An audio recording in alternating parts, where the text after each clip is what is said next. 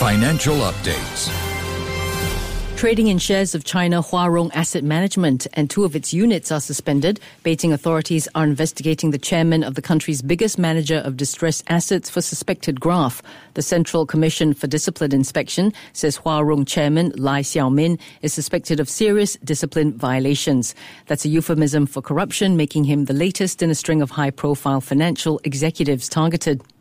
Chun Kim House, located along Upper Serangoon Road, has been launched for collective sale. Owners of the freehold four-storey development are expecting bids above 55 million Singapore dollars. This reflects a land rate of over $1,250 per square foot per plot ratio.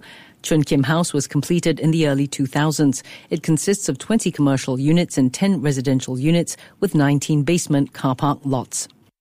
Japan's exports rose less than expected in March due to a strong yen. This raises some concerns about the outlook for shipments on top of anxiety about Washington's criticism of Japan's large trade surplus with the United States.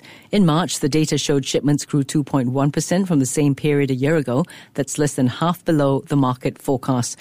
Economists expect Japan's exports to continue to expand at a slower pace than last year due to a tapering off in demand for semiconductors and electronic parts. And that's your finance news update on Money FM.